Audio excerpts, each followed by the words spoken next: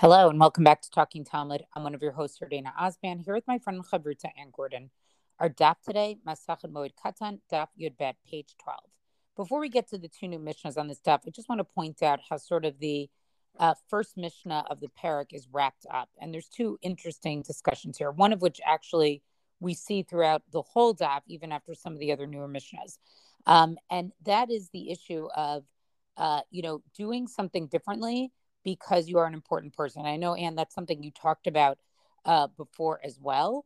And it comes up in the context of, this issue with non-Jewish contractors who do work for you, and whether or not, even though under certain circumstances it might be allowed, right? They have the story here with Mar Zutra, that maybe it was not the way that he should have behaved because he sort of was an important person and people were going to be, looking to him. And that wasn't, necessarily a good thing to do. We have a story with Rav where he does something later on in the daf. And so I think what's, it's an interesting thing that some of it has to do with who's the person who needs the work to be done.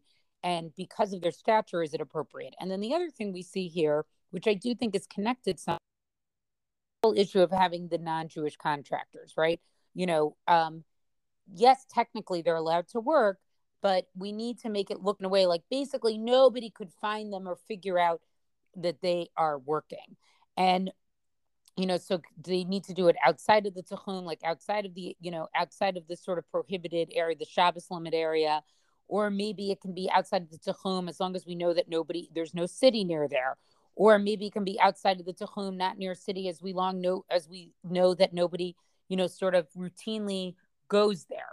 And so I think what we see with both of these themes, the issue of the person of stature and the issue of the non-Jew, is that these are both cases where, like, technically, yes, they could do the work, right? Like they really could but it's something about like, it changes something about, I think, the atmosphere that we want to create about Chol Hamoed. And therefore we say that it's something they shouldn't do. Person of stature, it's gonna, it will lead, I think, to sort of a laxity on other people because they'll be like, well, so and so did it, so why can't I do it?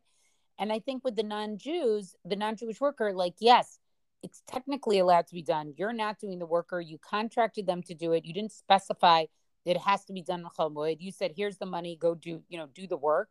But there's something like people just shouldn't see the work being done. It takes away, I think, from the atmosphere that we're trying to create on Chol Hamoed.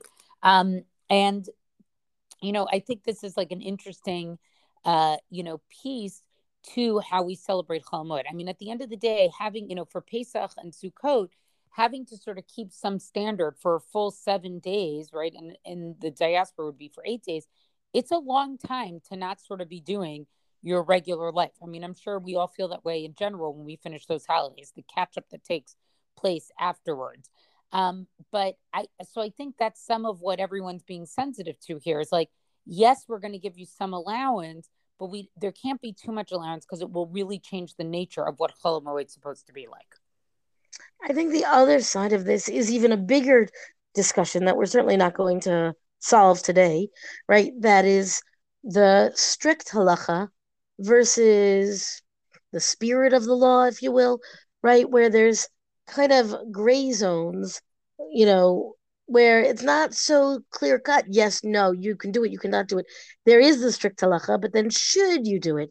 And it becomes a much more complicated discussion than everything just being a very clear matter of black and white, so to speak.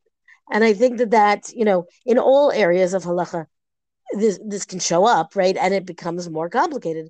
Here, I feel like, and I've said this already before, that we're in this ambiguous time, and what should you be doing and what's permitted and what's not permitted, and then now we've got a new wrinkle of for whom is what permitted or not permitted. It's from a academic standpoint, from a thought perspective, it's very interesting. I think from a what should I do today, it might be a little more tricky. Yeah, this is like a theoretical piece of halakha, but an important one because it does actually impact the practical. So it's sort of the theoretical and the practical together. Okay, so I'm going to continue us on to the rest of the daf with the next Mishnah. And the next Mishnah, excuse me, the next Mishnah begins as a continuation as it were, of the previous Mishnah. V'chein mishaya yeno b'toch habor, meaning v'chein, and so also, just like somebody who's already overturned their olives for harvesting their olive oil, so too somebody who has already put the wine in the collection pit, right? The collection pit of where they put the grapes and the wine dribbles down, right? And all of this is next to the wine press, and it all needs to be, it needs to be handled. You can't just leave it there inevitably. We're talking about wine. It will go bad. It will get, fermented. It will go sour. And so then what happens, right? Ve'ero, evel, o ones, oshitu. So again, and it befalls him that there's, a mourning, which means one of his close relatives has passed away, or there's an accident, or his workers have misled him. Zolef v'gomer v'gaf kederko. So this is a different psak, where the answer is, now all of the, again, let's set it up right. Meaning he set up a certain amount of wine or liquid waiting in the collection pit, and it's next to the wine press, and it's waiting for the next stage. And he gets this news or whatever happens, all of which is before Yentif. And now the question is, what can you do on Chol Hamoed? So according to the Mishnah, he can draw off the wine to complete the gomer and complete the process, and then plug each barrel of wine kidarko in its usual manner. Divrei Rabbi Yossi, meaning this is wine. It's going to be a tremendous financial loss, we can assume, right? If it all goes sour, whatever. So this is Rabbi Yossi's position, and then you'll remember he's also the person who took the more lenient approach with the olives. Rabbi Yehuda Omer, Oselo limudim bishvil shelo yachmitz. So Rabbi Yehuda says what he should do is he should make a kind of a wooden panel that's going to cover that whole collection pit, and somehow that's going to preserve or protect the wine so it doesn't go bad. Now, I'm not exactly sure. It will not surprise anybody here to know I'm not a vintner, and I don't know the expertise here involved in the process that Rabbi Yehuda is describing. I will note that even though he doesn't say continue on your merry way the way you would under normal circumstances, he is still concerned that the wine should not go to waste, right? It should not be lost. He just has a way to kind of keep it in a holding pattern until after the entire holiday. So whether that's, effective or not, I think is, part of the discussion. So I find this to be, again, this is an example of where there's a potential of a great loss. But again, it's interesting to me how there's sort of a parallel here between like a period of mourning that might, that prevented you from doing what you needed to do. And then it's sort of Chol Hamoed, and then what are you supposed to do? And so I think we mentioned this yesterday, like why is mourning and Chol Hamoed sort of parallel to their lines with each other? And I think it is that both of them are sort of like disruptors of day-to-day life, right? Like, God forbid, when a person has to mourn, right? You had things planned, you were going to do things, and now you have a period of time where you can't.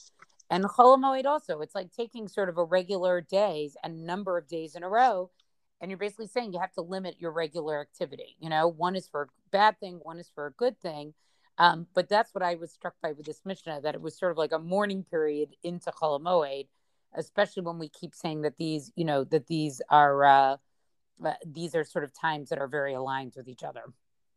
I think also there's a very clear drop everything at this exact moment type of thing, right? Which is the kind of thing that happens with the bad news, sad news of the death of a relative, or perhaps even in the case of an accident, where there's nothing that can be continued at that moment, as opposed to, and I find it interesting, it doesn't say, what if you found out that your daughter gets married or that your wife had a baby or what, like the rejoicing here, which might have been an issue of Marbin Simcha B'Simcha. I understand that we don't want to mix happy events together with Chol Hamoed, but let's say it happened.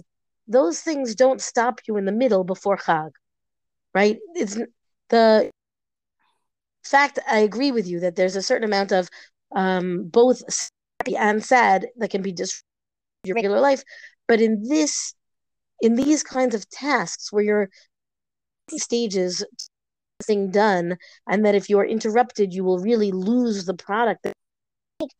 it seems that only the negative will interrupt that in a way that will pause everything, that will stop everything, and that you have to come back to it Chol Hamoed. Maybe you wouldn't, let's say you'd gotten it done beforehand, you wouldn't come to do anything about it on Chol Hamoed, because then that's when the thing stops. It's a slower till you get your life disrupted. You can kind of like say, okay, I'll be with you in a moment, Chol Hamoed, right? As long as you can take care of everything before Yantif. But if you can't take care, but if something negative interrupts you, then you have to stop right away. I don't know if I've said that as clearly as it is in my head. No, I I'll like try that. again a different day. We'll be with you. Well, right. I like that. We'll be with you soon, Chol Hamoed. I get that. I'm going to go into the second Mishnah here on this stuff, which is sort of mid to bottom of Amud Bet. Machnis adam peirutav mipnei haganavim. So a person can bring his fruit in from the field, meaning he can harvest his fruit on Chol Hamoed because he's worried about thieves. V'sholeh pitano min hamishra bishvil shelo ta'avod. Or if he has flax that was soaking in the pool, he can take it out so that it's not ruined because it would be soaking too long. Ubuvad shelo yikaben emelachto b'moed. As long as he didn't plan to do that work on Chol Hamoed. So this is a new interesting concept, which is we allow you to do things for davar ha'aved, right? Something that it's going to be a financial loss. However, it can't be that your plan all along was to do it then, right? It would have to be that it's sort of the first opportunity that came about to do these things, like harvest the fruit or, remove the flax, would be that it happened to happen. It happened to happen. It happens on Chol Hamoed. But you can't say, I'm so busy getting ready for Chag, I'll just take care of this on Chol Hamoed. That you're not allowed to do. V'kulam im kivinu melachtam b'moed yo'evdu. Right. And so in all of these cases, if somebody plans to basically do his malacha on Chol Hamoed, he basically just has to lose it. He's not allowed to get any type of benefit, benefit from it. And so then the Gemara basically wants to go on and, talks about some of these cases, but they bring up one Tana Buvachi Sheikh Nisaim Bitzin Ala Toch Beito. A Brisa has a little bit of a different spin on it and says he could do these things as long as he does it discreetly. In other words, our Mishnah seems to say you could bring those things into your house. It doesn't make a difference when, if other people see you. Here we have a Brisa that says you can do it quietly. Like Shure, Alin hu b'imama. Right, Rav Yosef had wooden beams which he brought into his house during the day once of Chol Hamoed. Amar le Abai, so Abai says to him, so Abai says to his teacher Rav Yosef, he says, wait, but how did you do this during the day? It says you would have to do it, sort of at night when people wouldn't see. Amar le, he said, Sinan dahani. So he says, right, it is discretion, right? It is sanua. It's more private to do it this way. Yamamahi during the day. Kaven de belela ba'u gavre yitera. Because at night I would need more people to do it, right? In other words, you don't see as well.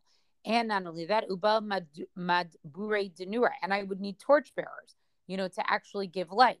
Avsha milsa. So therefore, it would be much more noticeable. So it actually was better that he did it during the day than doing it at night. And the Gemara doesn't seem to really challenge, the Mishnah. It seems to accept this, that yes, the Mishnah says you can do these things, but you should try to do it bit sinav. You should try to do it a little bit more privately. And I found that interesting that our Mishnah really doesn't seem to say that, but the Gemara brings up Brisa and just seems to accept it. I think so. I think that is how it presents. Right, but there could have been a machlokas here, right? Like, right. No, I'm agreeing with you. Clear. Yeah. It doesn't give us anything to like mull in that way. I agree, and there's no machloket not presented here. No. Yeah. Well, that's our DAF discussion for the day. Rate, review us on all major podcasts. Thank you to Rabbanit Michelle Farber for hosting us on the Hadran website. Let us know what you thought about the stuff in our Talking Talmud Facebook page. And until tomorrow, go and learn.